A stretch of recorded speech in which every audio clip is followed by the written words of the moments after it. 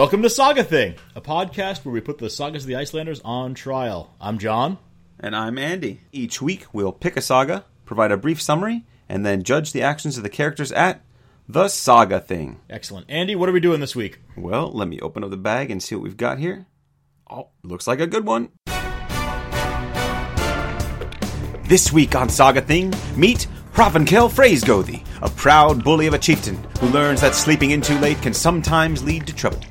Meet the toe-pulling farmer, Thorbjorn, and his hapless son, Einar, who discovers the value of keeping one's word.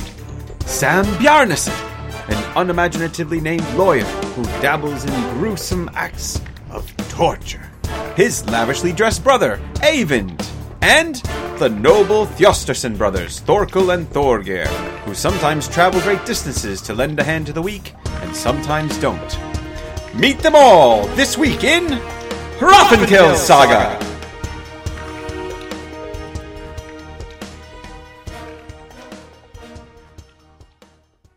Alright, so here's a little background on the saga. Jonas Christensen described this saga as a cautionary tale about a proud and obstinate chieftain who's brought low by his violence, learns humility from bitter experience, and rises to honor anew through his resolution. What do you think of that summary of it, John? One of the things I like about Christensen is he gives you that sort of brief introduction to the sagas, but doesn't actually tell you anything useful. And I like that because that means that we get to do the work of giving you the useful information. Exactly. So I'm going to start us off. I'll explain the background of our saga. This saga was probably written in the late 13th century, although the earliest surviving manuscript fragments date from a couple of centuries after that. It's a short saga, isn't it? Yeah, it's we're going to try with these podcasts to keep a list of the different lengths by words. This saga comes in at 9,124 Icelandic words, which makes it one of the shortest sagas. Typically in English editions, it comes in around 20 pages in length, which is makes it one of the shorter sagas. Right. I'm pretty sure there are Thottir that are actually longer than that. Short stories in Icelandic that are actually longer than that. Mm-hmm. The interesting point about the saga is that it's not only brief, which means that it's accessible for people, and it shows up a lot in anthologies and so forth as the Icelandic text. It's also become kind of a battleground for people debating the historical reality of the sagas. The saga was originally read as more or less historically accurate until Sigurður Nordal in 1940 essentially disproved the saga's facts, demonstrating that many of the things the saga hung its hat on for its time and place and so forth couldn't be demonstrated to be true, and in fact in many cases could be demonstrated to be false. Mm-hmm. Since then, Hrafnkel Saga has been at the heart of debates about the historical value of the sagas, but it's still been read as a near-perfect mini-saga composed by a skilled saga writer. Absolutely. And if you take any classes in the sagas, you always run into Hrafnkel as one of the first sagas in that class. Mm-hmm. If you are learning Old Norse, one of the sagas you might translate, simply because of length again, is Hrafnkel Saga. And it's a good test case for a lot of the theories about saga literature that we see in the scholarship. One of the things we want to do really quick is provide a little bit of background information, a little bit of refresher for you in case you forgot or maybe didn't listen to, shame on you, our first episode where we gave background on Icelandic culture. Full of facts to know and share. Yes. So I'm just going to remind you really quickly a little bit about the Thing, what the Thing is, and a little bit about the Gothi and Thingman relationship, because those are important for this saga as well as any saga you read. But because this one's short, it really centers on the action at the Althing. So, as we discussed in our first episode, in much greater detail than we will here, medieval Iceland was a commonwealth of independent people. In other words, that means there's no central government. What they did have, however, were regional assemblies of free men, which they called things, thus the name of our podcast, Saga Thing. At the Thing in Iceland, the purpose was to settle lawsuits, to oversee payment of debts, and to handle any administrative issues for the region. Typical Thing met in springtime and was governed by the Gothar, or leading men or chieftains, however you want to say it, of the region. Each of these Gothi, that's the singular for Gothar, so a Gothi is a chieftain. Each Gothi would arrive at the Thing with a band of Thingmen. Like the more familiar vassal-lord relationship, the Thingman-Gothi relationship was a reciprocal one that required the one to support the other in most public arenas of conflict. The Thingman, like the vassal, would swear allegiance to the Gothi of his choice, though it's not as formal as the vassal-lord relationship. Mm-hmm. Unlike the vassal, the Icelandic Thingman was free to come and go as he pleased. He was free to shift allegiances where he saw fit, and to let the Gothi fall to his enemies without the guarantee of vengeance, which is not usual for a vassal-lord relationship. Those of you who've read Nibelungenlied will know all about that. At the same time, though the Gothi was expected to support his Thingmen, he was under no sacred or legal obligation to do so. So he could just abandon his Thingmen if he wanted to. He didn't have to support them in any legal cases, and he didn't have to go into battle to support some Thingmen who did something stupid. It's really up to him whether he wants to support him or not. So it's sort of government by real-time popularity contest. Yeah, it's a real-time popularity. That's great. Yeah, it's up to you what you want to do when you want to do it. That's the problem with independent people, but it's also the really nice thing about being independent. So, according to tradition, this is how a thing would work. The thing would be presided over by 3 Gothar who would hallow the grounds. Remember, chieftains, as we talked about in our first episode, chieftains are both political leaders or secular leaders, but they're also religious leaders. They are the priests of pagan Iceland. Now, according to tradition, the thing would be presided over by 3 Gothar who would hallow the grounds and select 12 judges from their group of Thingmen who would hear the cases brought to the thing. And this same model, though on a much larger scale, holds true for the National Althing, which met every year for roughly 2 weeks around midsummer at Thingvellir, which translates to Thingplain in the southwest of Iceland. All right, so that's our brief reminder about things and Gothi and Thingmen and all that kind of stuff to help ground you for what's about to happen in this particular saga. All right, John, why don't you tell us a little bit about this saga? Give us a quick summary. Great. Hrafnkel saga begins with the arrival of Hrafnkel Hallfredarsson and his parents in eastern Iceland toward the end of the settlement age, so early to mid-10th century. Hrafnkel's father follows a dream vision that warns him away from his first choice of homestead. He narrowly avoids a landslide that kills a couple of goats he leaves behind. His second choice is better, and his farm is prosperous. John, why is he leaving goats behind? That's an excellent question, and I want to talk about that. I don't know. All I can assume is that they were either obnoxious goats that he didn't like, or that he didn't have room for them on the cart. Gotcha. Okay. I think they're supposed to be actually elderly goats. So maybe they were goats that no longer gave milk, and so he just didn't bother with them. Does it actually say elderly goats in the text? I think it actually does, yes. Okay, so they weren't ready for the trip. All right, then. Right. Carry on. So Hrafnkel starts his own farm, eventually, at the far end of the valley. He rises to a position of prominence and eventually becomes the local chieftain. He's known as a harsh chieftain. His own men are treated well, but he's thought of as Oyavnathar, an unfair man and a bit of a bully to those who oppose him. A what? Oyavnathar, an uneven-handed man is the literal translation there. May I try that? Please. Oyavnathar. I think that's probably as well as I did. Oyavnathar. All right. Hrafnkel gets a bad reputation. He gets that reputation because he refuses to pay compensation for the men he kills in duels. Hrafnkel is also a religious man whose love of the god Frey leads both to his nickname, Hrafnkel Freysgothi, and to his dedicating his favorite horse, which he calls Freyfaxi, to the god. And at this point, one of Hrafnkel's neighbors enters the story, Thorbjorn, the poor head of a large family. Thorbjorn's oldest son, Einar, comes to Hrafnkel seeking work late in the season after his father sends him away to earn money. Due to the awkward timing, he's forced to take up shepherding for Hrafnkel. Yeah, that awkward timing is really unfortunate. The father comes to the son and says something like, I should have told you earlier that I can't afford to keep you here anymore. Mm-hmm. Why don't you go seek your fortune? And he ends up at Hrafnkel's place. And then Hrafnkel offers him the worst possible job. Well, and he does say, if you'd arrived, at the normal job-seeking time, I'd have found something better for you. Yeah, but Hrafnkel's one of those guys where what he says and what he means are often two different things. It's quite possible, since shepherding sheep, these milk ewes especially that he's going to take care of, that's typically a job reserved for young boys. Yes. So it could be Hrafnkel, one of those guys that's he's wealthy, he's powerful, and he's really sticking it to people that he knows are inferior to him. Mm-hmm. So I'm sure we'll hit that kind Keeping them in of their concept place. again as we analyze his character. Well, and speaking of his character, during this job interview, Hrafnkel also drops this rather curious warning about the horse Freyfaxi. No one is allowed to ride the horse. Einar can ride any other horse in the herd, but Hrafnkel has sworn an oath to kill anyone who rides Freyfaxi. That's quite reasonable. Sure. And of course, as narrative demands, a group of lost sheep mean that Einar needs a horse in a hurry, and Freyfaxi is the only one he can catch from the herd. Right? Aren't the other horses are out frolicking?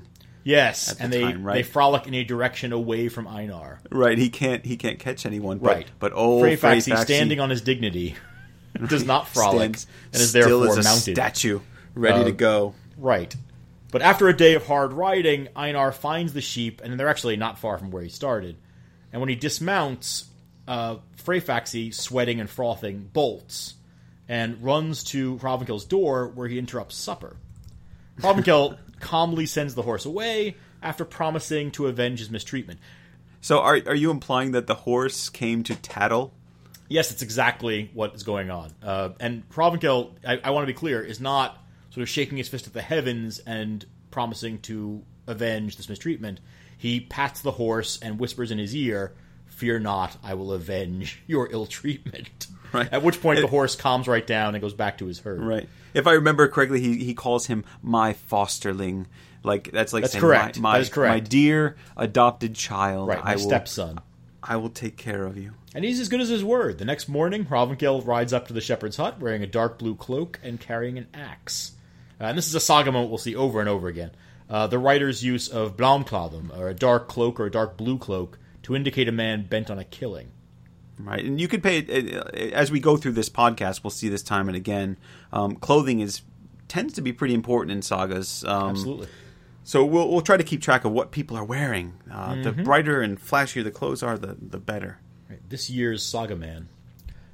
He and Einar, Hrafnkel and Einar, exchange pleasantries before he gets down to brass tacks and asks him about riding Freyfaxi. Einar acknowledges riding the horse, and Hrafnkel, despite expressing regret about it, strikes Einar dead on the spot. Well, now, what's wrong with Einar? Why wouldn't he say something like, me? No. He's a man of honor. He's a shepherd of honor. He may be only a shepherd, but he's a shepherd of honor, I should hope. All right, let this be a lesson to all you shepherds out there. That's correct. If you get caught riding the wrong horse, you say, not me. And of course, we're not the only ones who think this is a little extreme. Einar's father demands compensation for the death. Unexpectedly, Hrafnkel agrees. He expresses regret for Einar's death, and he breaks with his policy of non-compensation by offering a substantial settlement to Thorbjorn. But it's a little more complicated than that, right? Yes. Hrafnkel doesn't exactly say, you're right, I killed your son, and I owe you a debt, which would be basically admitting to doing something wrong legally. Mm-hmm. Hrafnkel's a man that goes by the letter of the law, so He says, no, I won't pay you compensation, but because I feel bad about this whole ordeal, and Einar was a good man, I'm willing to take you and your family under my wing for the rest of your lives, which seems quite fair, to be honest. But it's worth noting that everyone in the saga, except for Thorbjorn, reacts when they hear about the settlement offer. They react by saying, "Are you mad? That was a very, very generous offer. Right. You'd have done quite well out of it." Thorbjorn goes to his brother Bjarni and says, here's what I was offered. And Bjarni says, you're an idiot.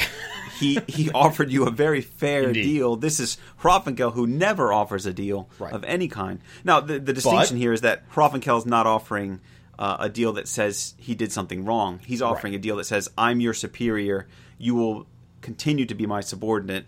Right. Here's how we'll go forward.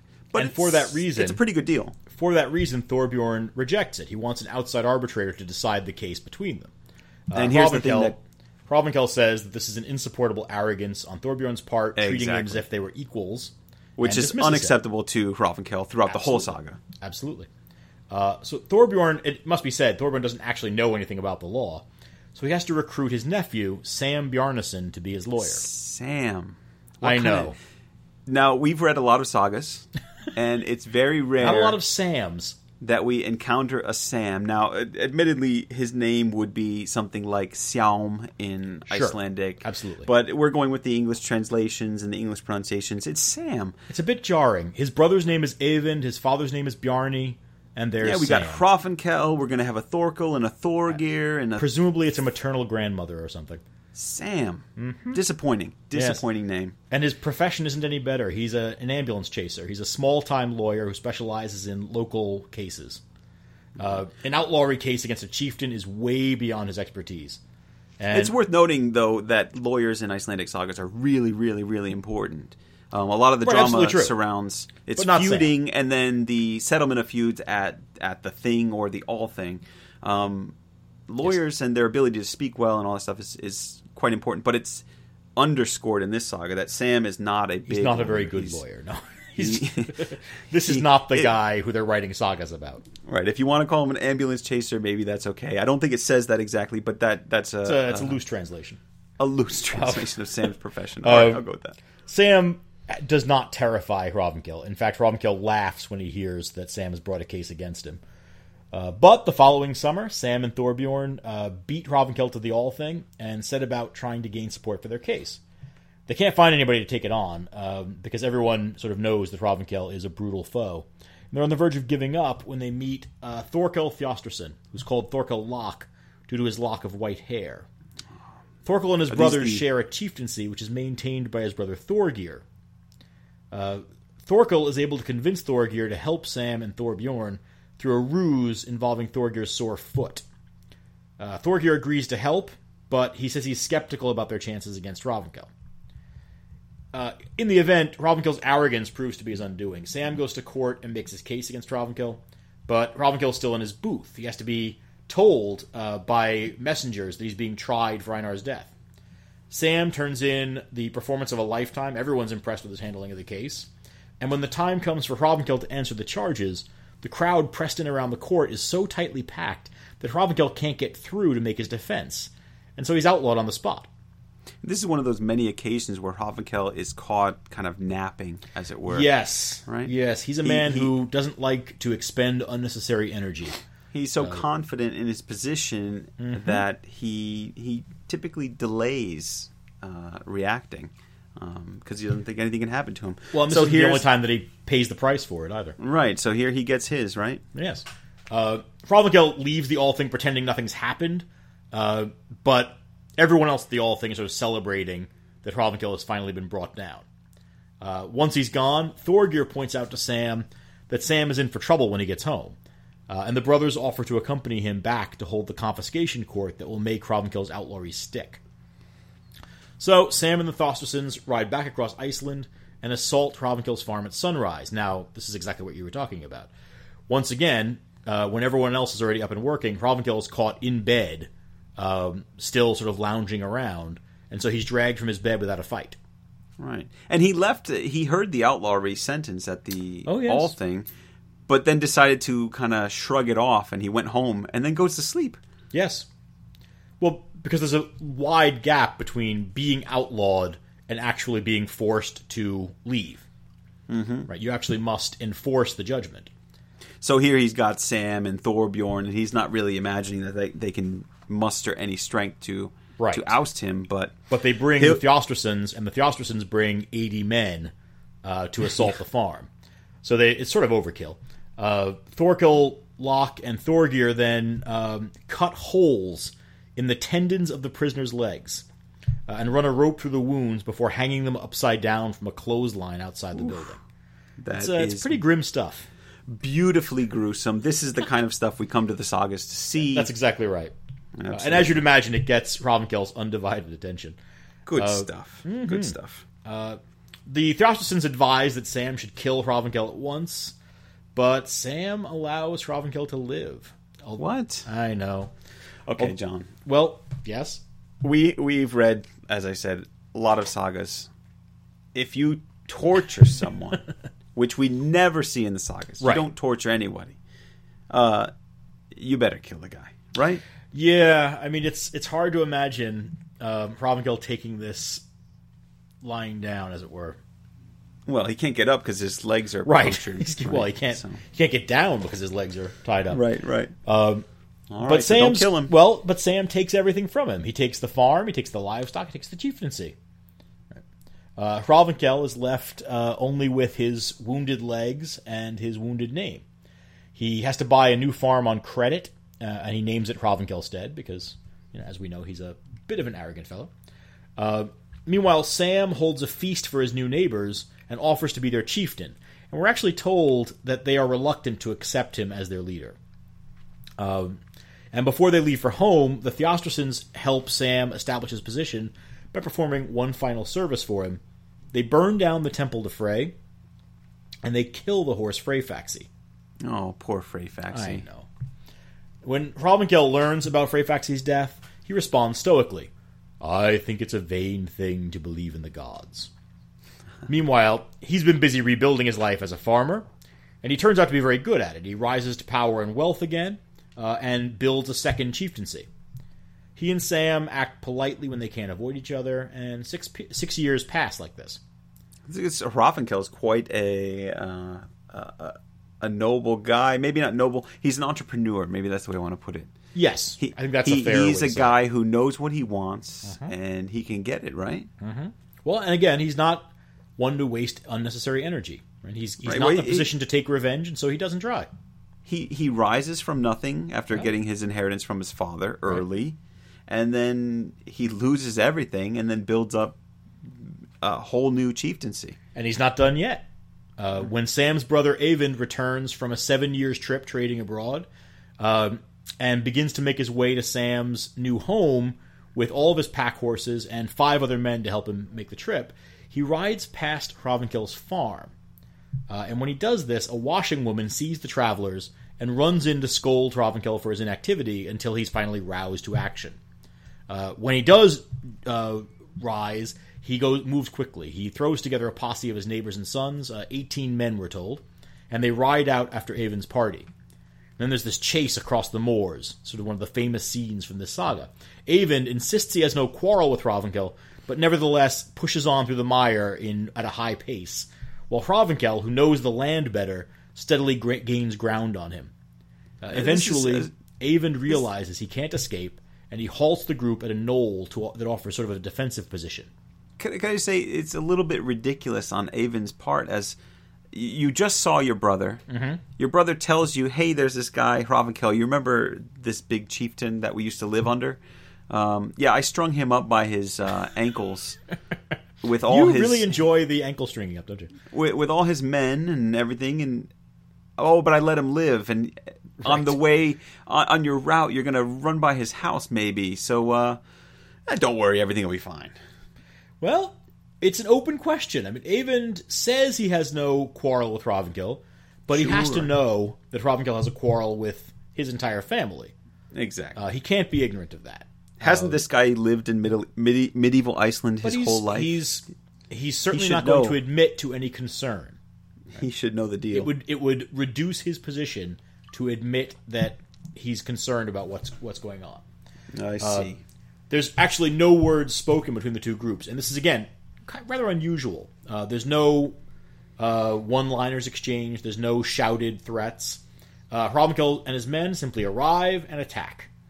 When that happens, Eyvind's servant jumps onto a horse and rides off to alert Sam. Sam immediately gathers 20 men and rushes to the scene, but when he gets there, the fighting's already over. Eyvind and his 5 remaining men are all dead, as are 12 of Hrafnkel's 18 this followers. Poor guy. Yes. What a welcome home. Right? I know. 7 years you go abroad. overseas, you make all this money, you come back in your fancy clothes, and then you get killed. Right. Welcome home, Eyvind. Sam, of course, wants revenge. He puts out the word that he wants all of his supporters to gather at his house in the morning for a full assault on Hrafnkel's farm. But Hrafnkel, finally learning to get up early, sets back out at night and arrives at Athelball when everybody's sleeping. Good for him. See? Sam is dragged from his bed and not strung up by his ankles. He's given the same choice that he once gave Hrafnkel, to die or to live in compliance with his enemy's demands. Sam chooses to live, but he nurses his grievances for the rest of his life. And there's no torture. None. Hrafnkel says... Demonstrating that Hrafnkel perhaps has learned, has grown, has matured, or... Well, it's disappointing either way. Well, fair enough. He doesn't torture. I'm sorry. He does make one more trip across Iceland. He visits the Thjostolfsons and asks for their help again against Hrafnkel. But this time they refuse. They remind him that they told him to kill Hrafnkel when he had the chance. Exactly. And Sam has his nose out of joint and leaves them on bad terms. Meanwhile, Hrafnkel's sons survive the battle on the moors and grow up to take over the farms at Athelball and Hrafnkel's stead. Hrafnkel is well thought of by his followers and dies a powerful man. Well, what happens to Sam and his That's people? it. He spends the rest of his life dreaming of revenge and never achieving it. Oh, that's sad. It's so sad. It's a little bit sad. All right, that's our story. So now it's time to dig into this a little bit deeper. Andy, where do you want to start? Well, I mean, just looking around, and anyone who reads the saga is going to come across the same thing. What is with Hrafnkel? What do you mean? Well, there are a couple schools, or maybe a couple's hard. It's kind of 3 or 4 maybe schools of thought about Hrafnkel's character. And I'll start with just my general impression. You know, when you're reading the saga or when you're exposed to it for the first time, you encounter Hrafnkel, who's this arrogant, overbearing chieftain, and when Sam strings him up that first time, I think we're mostly rooting for Sam. That's one of the schools of thought, is that Hrafnkel is just this arrogant, overbearing dude who deserves what he gets. Right, I mean, up till now, we've seen the heartbroken father of a dead man desperately trying to sort of muster up some kind of a case against his son's killer. And it's hard to have a great deal of sympathy for Hrafnkel at that point in the story. Right, and the only complaint that Hrafnkel can really bring forward is that he rode my horse, which, you know, to my modern fosterling, let's remember. Yeah, not just any to horse. To modern readers, to modern audiences, that might seem a little petty. Fair enough. To Hrafnkel, it's certainly not. But Hrafnkel, you know, if you're going with this school of thought that he's a brute from start to finish, then it fits, because he wants to see himself as superior. He believes he's superior, and he's going to stomp on the little people the whole way through. Indeed, when he gets the opportunity to crush Sam, he does. So some people see him as a brute, right? He never really changes. There's another school of thought that says he's arrogant and overbearing at the beginning, but that after he gets his comeuppance from Sam at the Althing, that he reforms. That this is a chieftain who learns a lesson, and this is a really rare thing in the sagas, that you find a character who is in process, or he's going through a progression of development, or at the very least changes. Learning how to pretend to care about others, because it helps him to build a more stable chieftaincy. Well, that sounds kind of negative. Well, all right, but that is one of the interpretations, right? That so Theodore M. Anderson, who anyone who studies sagas is familiar with that name, and if you aren't familiar with that name, I suggest you look him up. Theodore M. Anderson describes him as the consummate politician who suffers some setbacks, yes, but he ends up rallying in the end. Anderson goes on to say that, you know, we can look at this text through one of two lenses. It's either a political lens, in which we're really focusing in on the office of the chieftain and what it takes to be a chieftain, or we can focus in on that moral lens and say, wow, his behavior seem immoral, corrupt, wrong, so on and so forth. Anderson ends up concluding, though, that it's a kind of a combination of both. He says the text offers, quote, an array of the deficiencies that afflict the Icelandic chieftaincy. That this is really a text that's looking at the office of the chieftain, and whether it's Hrafnkel or Sam or anyone, we're going to run into a lot of problems along the way. And these are some of the things that we'll run into. So, again, we have two schools that we've kind of covered. I think that he ultimately can be viewed as not entirely bad, right? There's a scholar, Jan Geir Johansen, who published, I think in the 90s, mid-90s maybe, an article, The Hero of Hrafnkel's Saga, and he argues that Hrafnkel is shown in a positive light from start to finish, which is a really that's controversial position, right? You know, traditionally Hrafnkel is viewed as a brute. Some people would argue that he rallies, learns his lesson, becomes a better person. Johansen's saying Hrafnkel from the very beginning resists lopping anybody else's head off for riding the wrong horse. But if you look at the law, and I mean this is the argument of the article, if you look at everything that happens in the text, Hrafnkel is always justified, right? Einar does break his oath, and he knows the consequences of doing so, but he does it anyway. And so Hrafnkel goes ahead and fulfills his oath. What kind of man would he be, one might argue, if he swore an oath to kill anyone who rode Freyfaxi, and then Einar rides him and he said, oh, well, you know, I made this this solemn vow to the gods, and before all these men, I'm never mind about that. Well, and this is actually, maybe this is a good time to move on to my interest in the lawsuits, which in this saga, there's tremendous fertile ground for discussion here. But the lawsuits in this saga, it's worth noting that although Hrafnkel has clearly earned his reputation as a harsh and merciless person, I'm sorry, I'm not buying that he's a good guy from the beginning. He's always very careful to operate within the law and within his rights. Right? According to the Gragas, right, the written version of the laws of Iceland, there are 9 types of assault in Iceland punishable by outlawry.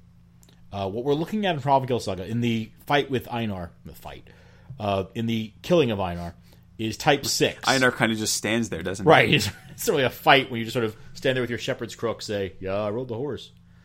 And basically, Hrafnkel says, I'm going to kill you now. And Einar says, okay. He doesn't say anything.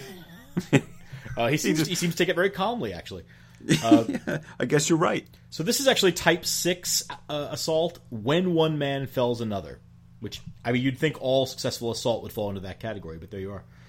The law is written as follows. So, where men go only one way from a killing, then the killer is to publish the killing as his work within the next 12 hours. He is to go into the first house where he thinks his life is in no danger on that account, and tell one or more men legally resident there and state it in this way. There was an encounter between us, he is to state, and name the other man and say where it was. If he leaves the man dead, he is to cover the corpse so that neither birds nor beasts may eat it. He must say where it is. If he does otherwise, it is murder. So, Hrafnkel rides home to Athelball, announces that he's killed Einar, and then sends men to bury Einar's body west of the shepherd's hut, and then has a cairn raised over it, has rocks placed on top of it. So, the saga writer goes out of his way to demonstrate that Hrafnkel is a killer, not a murderer. Right? That distinction is an important one for a saga. Murderers are the lowest form of scum. Killers, quite frequently, as you said, are justified. Yeah, and you see a lot of killing in the sagas. That's one of the things that makes the sagas interesting, is there's a lot of action, a lot of killing, a lot of bloodshed. Absolutely. And these are, in many ways, Vikings. Maybe they don't go a Viking, as it were, but go a Viking. They love a good killing now and then. Absolutely. But they're not murderers. No, and that's the thing, is that there's a really clear difference. There are murderers in the sagas, right? But they're almost uniformly, if they aren't very, very powerful men as well, treated as common criminals, treated as people to be put down. Right. Where people who kill and do so publicly and openly have to be dealt with sort of within the law.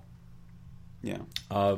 What do you make of the Eyvind slaying then? Because here's what's interesting about that one, and maybe this is pretty typical of Hrafnkel's killings.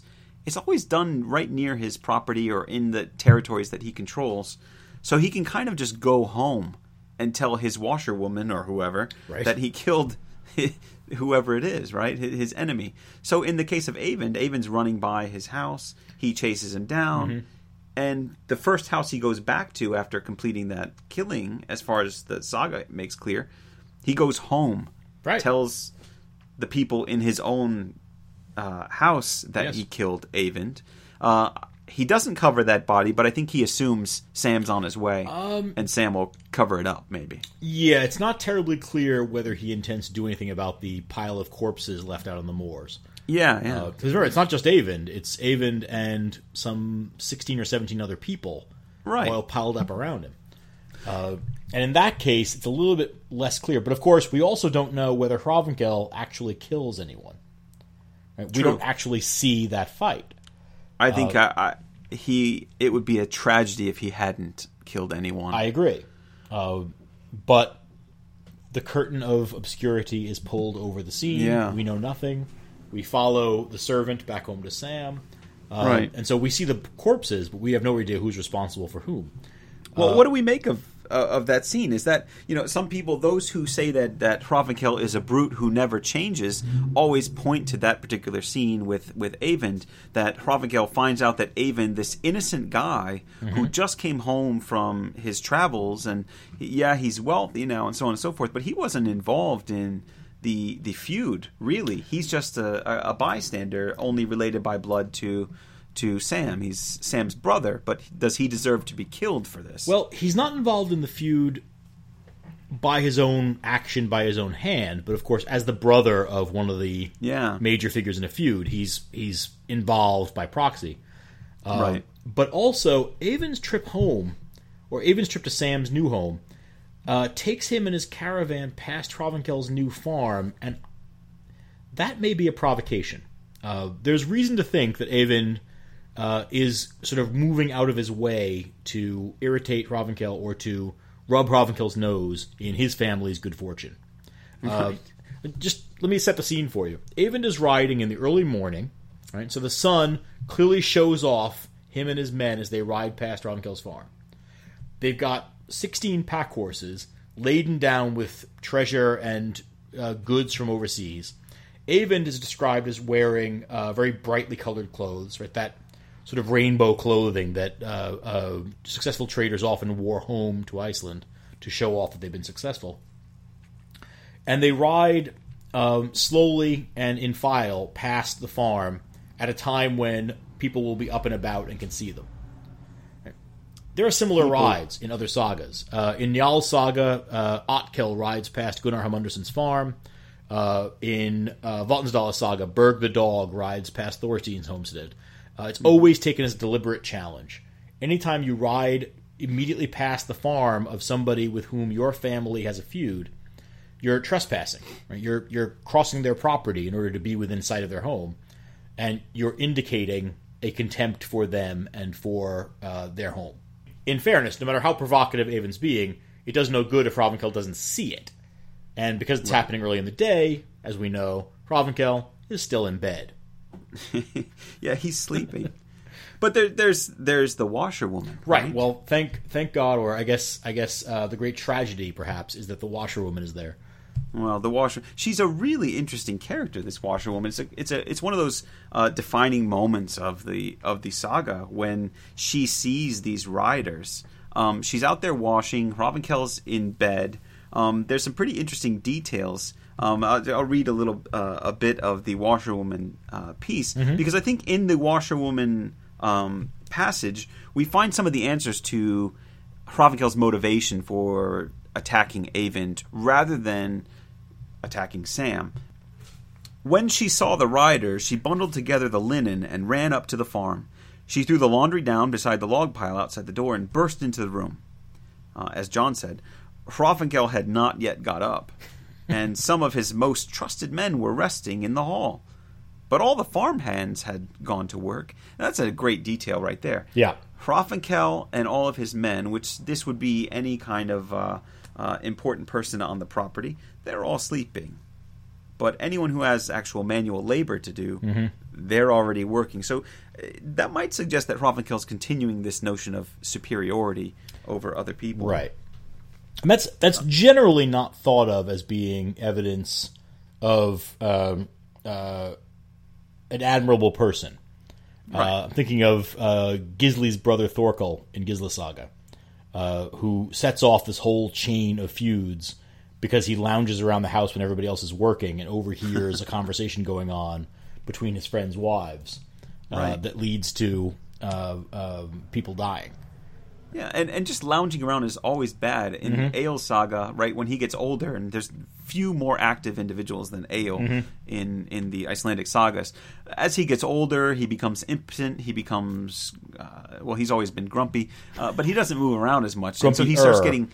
Yeah, he gets made fun of by the women in the house for not moving around. And yes. His lack of masculinity is a highlight. So this woman, this washerwoman, does something similar to Hrafnkel in terms of shaming him for his inactivity.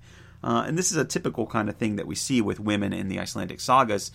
What's weird about this particular one is that usually a saga, the cold counsel of women comes from a wife or a mother or a sister, someone of blood relation to the person who was killed, and then they go to the nearest relative, male relative, and says, "Hey, what have you been doing with yourself? Why don't you get out there and avenge your brother or avenge your father or whatever?" Sometimes they'll throw a bloody rag at them, saying, "This is the blood of your kinsman. Go slay his killer." In this case, it's a washerwoman. Right? The washerwoman comes in, says she started talking as soon as she came in. She says, "The old saying is true enough. The older a man, the feebler. The honor a man is given early in life isn't worth much if he has to give it all up in disgrace and hasn't the courage to fight for his rights ever again. It's a peculiar thing indeed to happen to those who were once thought brave." Well, now, what a slight at Hrafnkel, right? You know, you were once this brave, noble guy, and now here you are just sleeping in while Eyvind rides by your house. Although, of course, if she'd been with him for any length of time, she'd know that he always sleeps in. He's always slept in. Exactly. But she's kind of taking the position, it seems, of that sort of woman of the farm. Hrafnkel is married, right? We have one reference to his wife, Oddbjorg, at the beginning of the saga, but she never makes an appearance. And there aren't any other women around. I mean, this washerwoman and the serving woman earlier, who reports that Freyfax is at the front door, may be the same woman, for all we know. But in any case, Hrafnkel doesn't seem to have a kind of woman of the house who would take on normally that role of the counselor. Right. And so his serving women seem to take on that role for him. It's weird, and you'll see for all of our listeners out there, in the sagas, women play a very, very important role in the Icelandic sagas. They often run the farms, whether the man's there or not. So they're pretty important people. One of the things this washerwoman does is then create a contrast. She just said she just reminded Hrafnkel of who he used to be. Now he's an older man and a little less active, and then she says, "As for those who grew up with their father," now here she's talking about Sam and Eyvind, right? If you remember, Hrafnkel didn't grow up with his father. He took his inheritance early and established his farm on his own. Right. I suppose it depends on what you consider to be grown up. Exactly. But typically in the sagas, you'll see a man grow up and become a full adult, even through his first marriage, because they sometimes marry many times. They'll stay with their father. They'll support their father, work that farm, maybe take a portion of land right next to the farm, things like that. Hrafnkel I shouldn't say abandoned, but he left his father quite early, much earlier than a typical person would. Which is actually one of those parallels as well. We're told the same thing about Sam, that his brother Eyvind stays home for a long time and helps, that's right. And lives with their father, while Sam goes off as a young man to follow his career in law. Right. So she goes on and says, "For those who grew up with their father, who to you earlier seemed utterly worthless compared to yourself, it's a different story. For as soon as they reached manhood, they went abroad, traveling from country to country, and when they come back, they're thought very highly of, even above chieftains." Well, what a big slight to Hrafnkel, who fancies himself as the greatest guy in the world. Here's Eyvind Bjarnason, who appears to be better than a chieftain. He's above chieftains, right? So she finishes it off. "Eyvind Bjarnason was just crossing the river at Skalafjord, carrying a bright shield that shone in the sun. He's a worthy target for revenge, an outstanding man like him. The servant woman really let herself go with spirit. Other translations say she was gabbling or going on and on. Well, and it's worth noting, we said earlier that Hrafnkel never takes revenge on Sam and never sort of acts directly against Sam. Right. But even then, it's this servant woman who marks out Eyvind as the target. Right. She's the one who says, if you get this guy, no one would say he wasn't a legitimate target for revenge. Exactly. Right. So one thing we know from the very beginning is that Hrafnkel fancies himself to be superior to most other men, right? I mean, Sam did get the better of him earlier in the saga, but I don't think Hrafnkel's opinion of Sam's inferiority has really changed much throughout the saga, which is why he doesn't seek vengeance against him. To do so would basically say that Sam is his equal in some way, and he doesn't want to do that at all. So, with the arrival of Eyvind, who is this well-dressed, wealthy, thought very highly of, as the washerwoman says, even above chieftains kind of guy, I think the game changes for Hrafnkel. He, as a superior man, sees a man who is his equal or maybe even slightly above him, and now he's got a target worthy of his attention. The question we have to ask then is, has Hrafnkel changed, as some critics suggest he has, or is he the same old guy throwing his superiority around? And we'll learn more about that and a few other topics in our judgment section. So let's move on to that right now. In the concluding section of this podcast, we will look at the saga through a series of lenses. Best bloodshed, body count, nicknames, notable witticisms, outlawry, in which we will choose a member of the saga to outlaw forever from Iceland. Thingmen, Andy and I will each choose a cast member from the saga, a character from the saga, to join our Thingmen and to support us at future things, and a rating of the saga. And hopefully we will come to some conclusions about Hrafnkel's character and about some of the other topics that we've discussed to this point. So let's get started. Best bloodshed. All right, Best Bloodshed. This is a category where we're going to talk about and give an award for the gruesomest, coolest, most interesting scene in which blood is shed. It's one of the things that makes the sagas great. Here's the problem, though. No, not a lot of bloodshed here. Not a lot of bloodshed. The greatest battle that we have is the battle with Hrafnkel and Eyvind. We have quite a few bodies going down, but we don't really see it happen. So are we nominating that one or no? Yeah, we're nominating it just for the heck of it. But, I'm used to seeing spears going through guys' stomachs. I'm used to seeing arms or legs lopped off and then clever jokes made at the expense of the person who is missing a limb. That doesn't happen in that scene. But that is a scene where a lot of blood is spilled. So that's the first one. Eyvind. All right. I'm going to throw in, and partly, as you said, because we have only a few options here, I'm going to throw in the death of Freyfaxi. A horse. Yes, because they don't just kill the horse. It would be one thing if they just killed the horse. It's how they kill the horse. The Thjastursons led the stallion across the meadow, and I'm going to read just a bit from the saga here, and then down along the river. Along the farmstead there are high cliffs and a waterfall with a deep pool underneath. They led the stallion onto the bluff.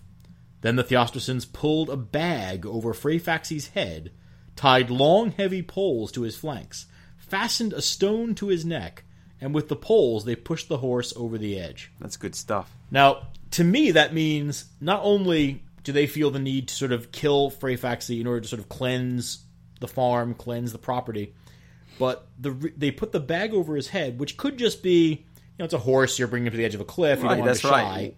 And when I read it, I see them taking a horse up to the edge of a cliff. A horse is not typically going to say, "Oh, what a nice cliff! I wonder how it would feel to jump off this thing."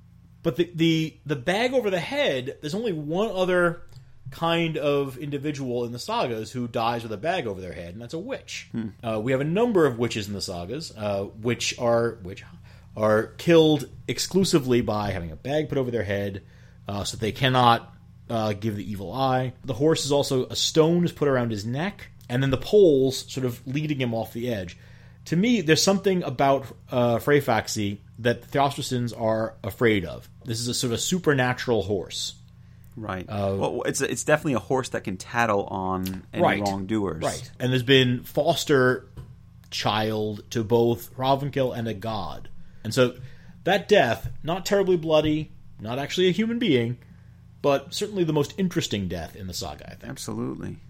So the only other one that really comes to mind, John, is the torturing of Hrafnkel. It's a pretty dramatic scene. In fact, it's one of the more dramatic scenes you'll see in saga literature. Though this is a short saga, it's really noteworthy for this particular moment. What you have is Sam and the Thjostolfsons show up at the house early in the morning. Like you said, Hrafnkel is still in bed. They take him.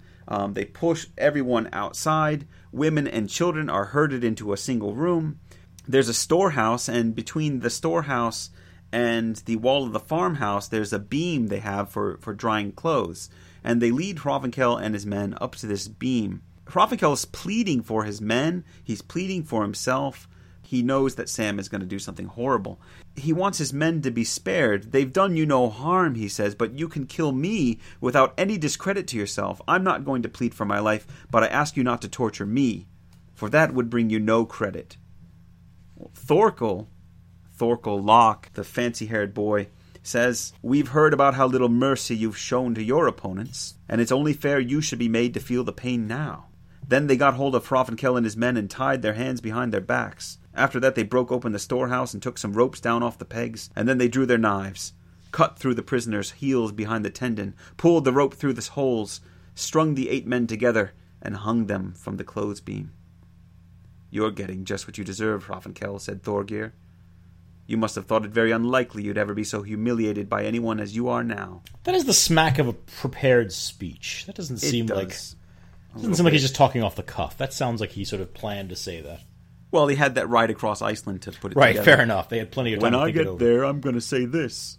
Maybe he ran it by everybody. Yeah, so they leave them hanging there, and they have to do the court of confiscation. Yeah. And so you have these 8 men hanging by their tendons, and when Sam and Thorgeir get back, it says they come back to the farmhouse, took Hrafnkel and his men down and laid them on the ground. Their eyes were all bloodshot. And Thorgeir says to Sam, I think he's manageable now. Of course he is. That notion of the eyes being bloodshot, it's striking. It's a minimalist description, but boy, it suggests someone who's seen this kind of thing. And for that reason alone, the gruesomeness of this thing, I think it's the clear winner. Well, it's so uncharacteristic. I mean, there's really not a lot of torture sequences in the sagas. No, you don't see that at all. I think it's Arthur McEwen says that this is actually an echo from Homer. That it's drawing from Greek traditions. This scene of people being sort of strung up by their heels and hung upside down and allow for the blood to pool in their heads and so forth. Yeah. No matter where it comes from, it's pretty awful. It is, and it really it's a nice moment for calling into question Sam's character. Yes. Sam appears to be a hero of this text because he's the one that puts Hrafnkel in his place, this big bully, and yet his behavior is not necessarily all that good either. Mm-hmm. All right, so it's voting time. What do you say? Freyfaxi, Hrafnkel's torture, or Eyvind? I think the decision's easy here. Freyfaxi is a really interesting death, very cool. Eyvind, not as much. I got to go with Hrafnkel, of course. It's the torturing of Hrafnkel. It's gruesome. It's bloody. It's one of the only scenes of torture in all of the sagas. It is the best bloodshed. I think I'm going to go with that. You've convinced me. I came into this pretty sure I was voting for Freyfaxi, but you've convinced me. Yeah. Hrafnkel's torture it is. Beautiful, beautiful. All right, well, let's move on to our next category. Body count.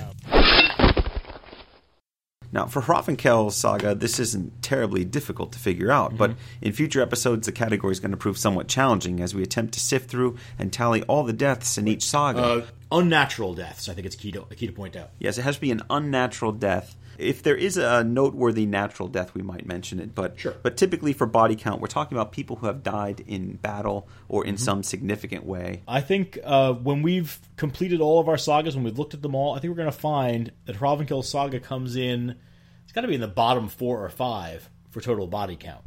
Total body count, 18. 18. Just 18 deaths. It's not a whole lot, really. I can up it by 1 if you like.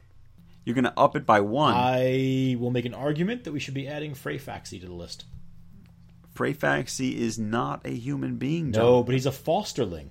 Fosterling. So you're going to use Hrafnkill's delusions to increase the body count. Well, I don't think you're going to find that many adopted horses. I don't know that this is going to be a problem that we face over and over Okay, again. so you want to make a new rule that anytime we have a significant pet in these sagas, we're going to count them. Well, it's worth at least mentioning. Okay. So 18, we have Einar, and then everybody else dies at that big brawl at the knoll. Yes. Eyvind, Eyvind's servant, 3 of travelers who are with him, 12 members of Hrafnkill's posse, all dying together in this one spot with absolutely no attention from the saga author. Pretty sad. It is. So we do get our body count sort of bumped up that way, although we don't necessarily get to know anything about how they die or whether they die well or who's responsible for the deaths. And then we have Freyfaxi. So 18, 19 if we count a horse. All right. So 18 plus 1 for body count. There you go. Nicknames. So one of the unique features of the sagas is the proliferation of nicknames. Unfortunately, Hrafnkill's saga is one of the least promising sagas for great nicknames, but we'll see what we can dredge up. Obviously, we have to look at the genealogy of Harald Fairhair right at the beginning of the saga. And that's really where the only good nicknames come from. It's very unfortunate. These are totally irrelevant figures of the saga, and yet they provide us with some great names. Yeah. Harold is a key part of the Icelandic settlement and a sort of prototype for the overbearing Norwegian kings we're going to see over and over again in the sagas. We'll spend more time with him in other episodes, but we can't leave out this genealogy because we're desperate for good nicknames. It was in the days of King Harald Fairhair, the son of Halfdan the Black, the son of Gudrod Hunter King, the son of Halfdan the open-handed but stingy with meat, the son of Eystein Fart, the son of Olaf Woodcutter the Swedes King. There are some great names in there. Those are good. I will begin by nominating Halfdan the open-handed but stingy with meat. Stingy with meat. And again, if depending on what translation you get, you might get, in the Penguin, as I read it, it's Halfdan the open-handed but unhospitable. Right. But I like the stingy with meat Well, much, I think better. that's the one that actually more accurately reflects the Icelandic, which is Matarilla, which for some reason I'm pronouncing it with an Italian accent. Matarilla. It's a great dish. Matarilla.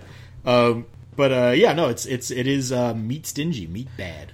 All right, since you threw that one out there, I'll throw out the great Eystein Fart. Fantastic name. Fantastic name. It's got to be a great story for how he got it. Unfortunately, I don't know that comes up in any other saga. I don't know that I've seen him anywhere else. I mean, unless he's not referred to as Eystein Fart somewhere else, and he's just Eystein somewhere else. Depending on which translation you get, you might just see Eystein Fret. Yeah, I've seen that in the text, because you get some translators that are a bit squeamish. Yes. They don't think they can get that one by. Some deal squamous of farting, to quote Chaucer. Yeah. We can throw in Thorkel Locke for his streak of white hair. Yeah, but it just doesn't sound that good. Well, I'm just doing my best here. It'd be nice if there were at least 1 or 2 actual characters from the saga in the list. So we're not just doing these people who get mentioned in the beginning. Well, that's why I add the title character. There you go. Hrafnkell Freysgodi. There you go. Right. He's that's a decent nickname, and it rolls off the tongue nicely. It has a nice sound to it. And my last contribution is going to be Geatdal. Goatdale, the spot named after the poor dead goats that Hallfred left behind to be crushed by an avalanche. I kind of like it. It's got sort of a Wild West sound to it, like Dead Horse Creek or something. Except it's just Goatdale. Except it's just Goatdale. Yeah, it's not dead. But the implication, the dead is implied. Oh, I guess so. But Dead Horse Creek sounds a lot cooler than Goatdale. If it was like Crust Goat Dale, that would be a little more appropriate. I'll add into the list Olaf Woodcutter, King of the Swedes. I like Olaf Woodcutter. Mm-hmm. What kind of king is going out cutting wood? Don't you have people to do that for you? It's a hobby. I imagine it doesn't refer to him cutting wood. It must be something. Probably clear cutting forests to burn the peasants. Who knows what the story is? So there's our rather sad, bedraggled list. What's it going to be? Yeah, I know what I'm picking. It will get better in future sagas, we promise you. Who are you going for on this one, John? Oh, I'm going for Halfdan, the open-handed but stingy with meat. I can't top that name. You know, if it was, if I was going with the translation that I had read, Halfdan, open-handed but inhospitable, I would definitely go with Eystein Fart because I like to keep things very highbrow. But Absolutely. you introduced stingy with meat as the phrase. I like that. I like that very much. The award goes to Halfdan, the open-handed but stingy with meat. Excellent. All right, our next category. Notable witticisms. All right, so this is our opportunity to look for the one-liners, the bits of description, the sly bits of understatement that give the sagas that certain something that makes them unique. So, Andy, what do you got for us? Well, I think I'm going to go with, and again, sadly, this saga is not full of wonderful lines. Again, this is a short saga, and it's very tightly written, so you don't have the quick witticisms that you find in a lot of the other sagas. I'm going to go with what happens when Thorbjorn, the father of Einar, is going in to get the support of the Gothi Thorgeir. He goes into Thorgeir's booth, and he's advised by Thorkel, that's Thorgeir's brother, to go in there and pull on the toe of Thorgeir, because Thorgeir's got a boil on his foot, and he's resting that foot. So he runs in there, pulls on the toe. Thorkel gives this brilliant speech to his brother about how the physical pain he just felt from the pulling of his toe can't possibly match the pain that the father feels at losing his son, blah, blah, blah, blah, blah. And Thorgeir wittily replies, "Well, I didn't kill his son, so there's no need for him to take it out on me." I love it. It's good. It's not Oscar Wilde, but it's it'll get us started. It's a pretty good line. Thorgeir doesn't say much in this saga. It's true, as a matter of fact, but that's his introduction to the saga, and it's a hell of an introduction. I'm gonna go with something a little bit earlier in the saga. We said earlier that Sam, the ambulance chaser, is reluctant at first to take up a case against Travankill. And he also is reluctant because he's one of the many people who tells Thorbjorn that he was a fool to turn down Hravinkell's first offer. But Thorbjorn insists. He criticizes Sam, saying that essentially you kids today like to talk big, but you don't like to actually get involved in anything that scares you. And Sam's response, where he agrees to take over the suit, "I'm very reluctant to bring an action against Travankill," said Sam. "I'll do so only because we're kinsmen, but I want you to know that in my opinion I'm helping a fool in helping you."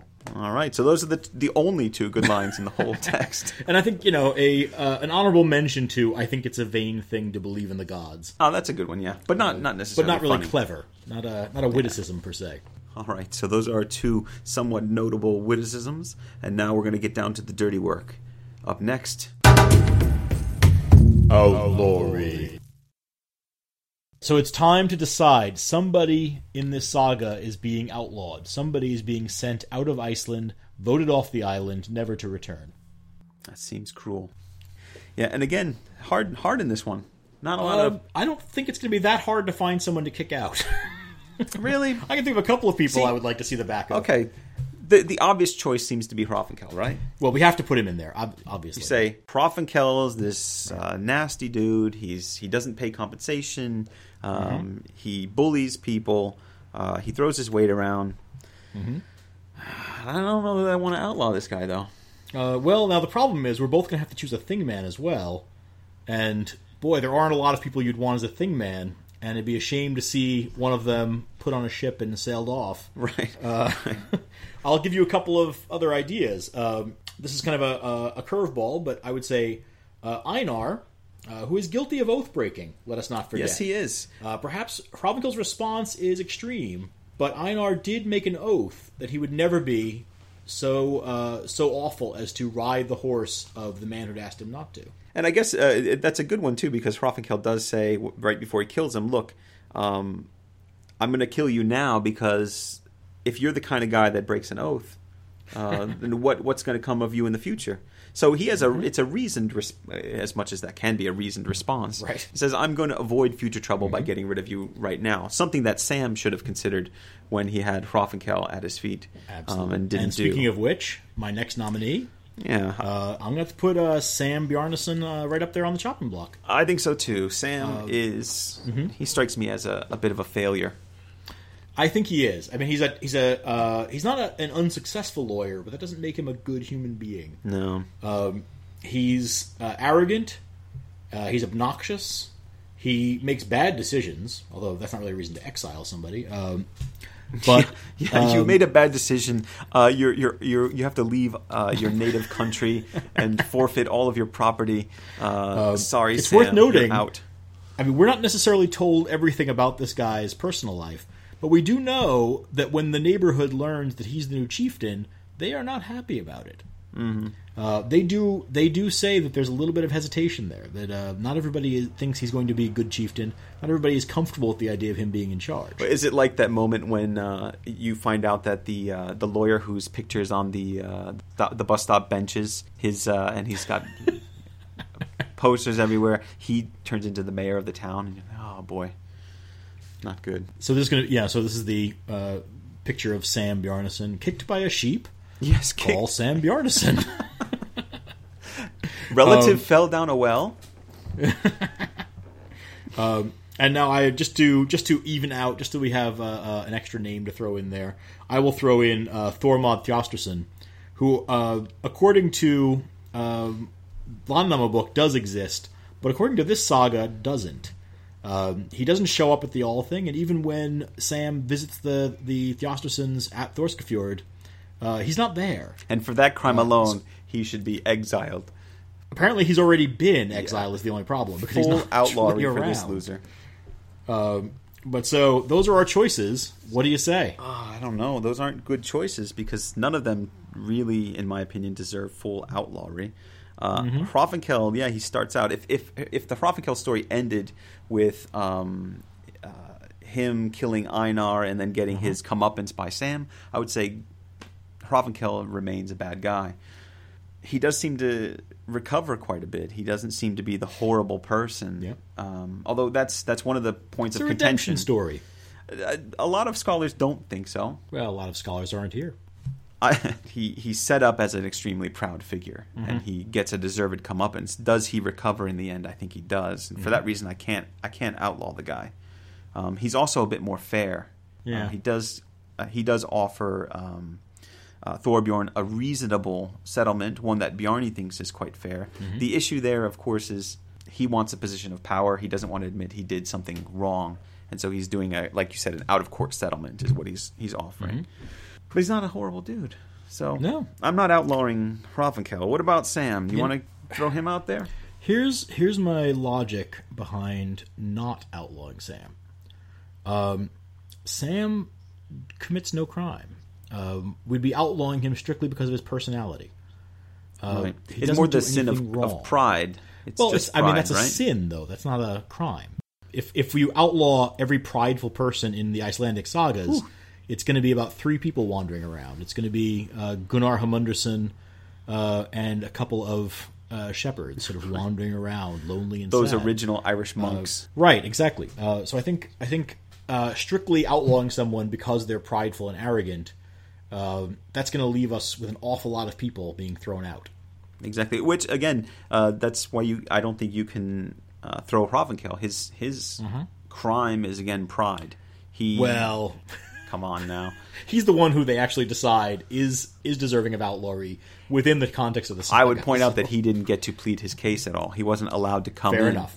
A fair point. But I think I am going to nominate the one member of the saga who is unequivocally guilty of violating his word. I am going to say that Einar has got to go. Poor Einar. I think I'm going to... It's tough on him. For lack of a better choice, again, I'm going to go with you on that. Einar's out. You know what I'm going to say, though? I'm going to say minor outlawry. Minor outlawry. 3 years exile. That sounds good. A chance for him to go out and make his living in the world. He can come back a successful man. He can come back with his reputation only enhanced and put all this behind him.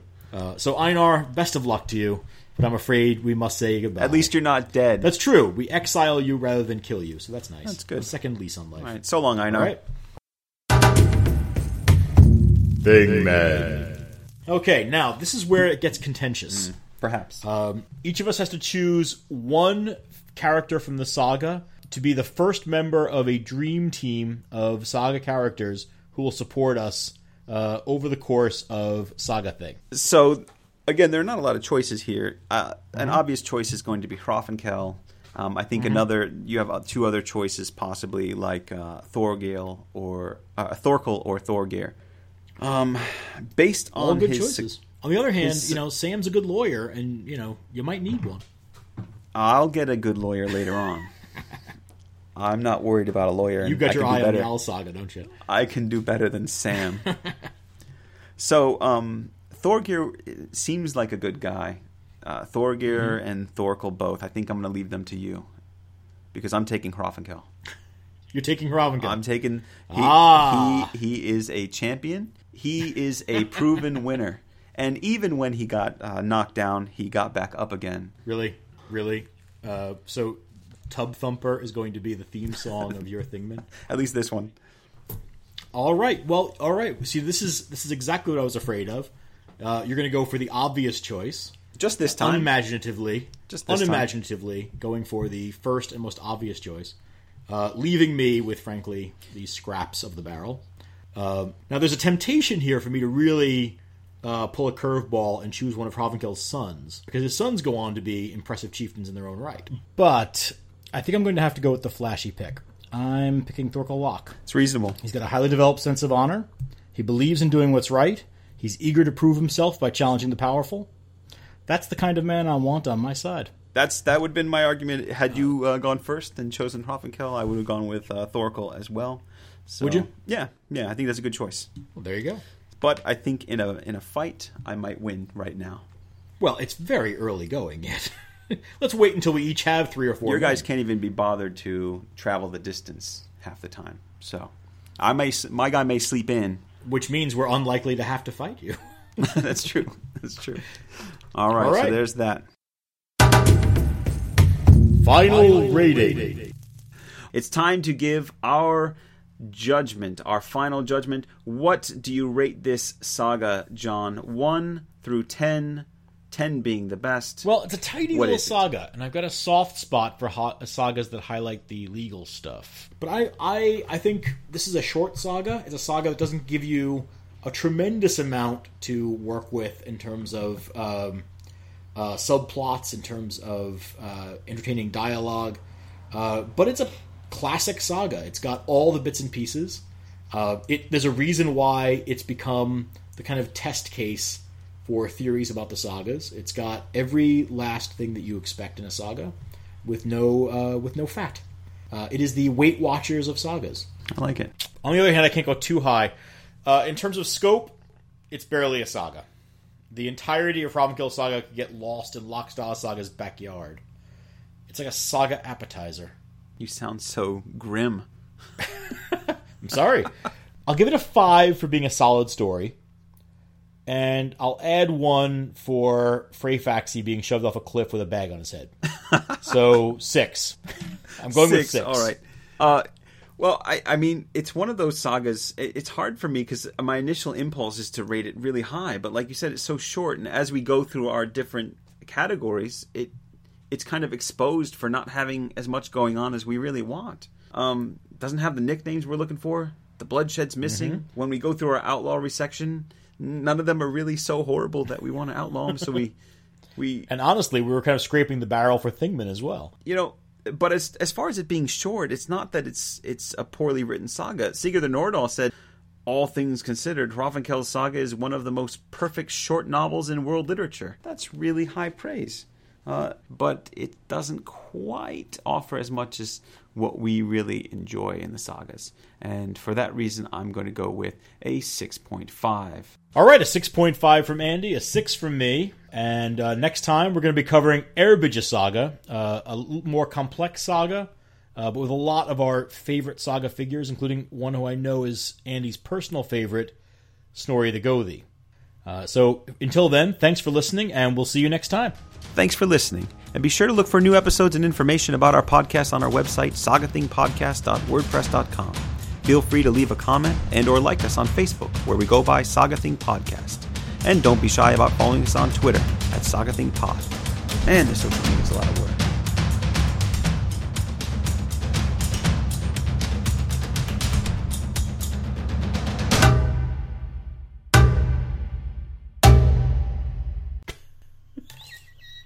Sorry. What are you doing? I'm trying to make it light and fun, but I don't know how to do it.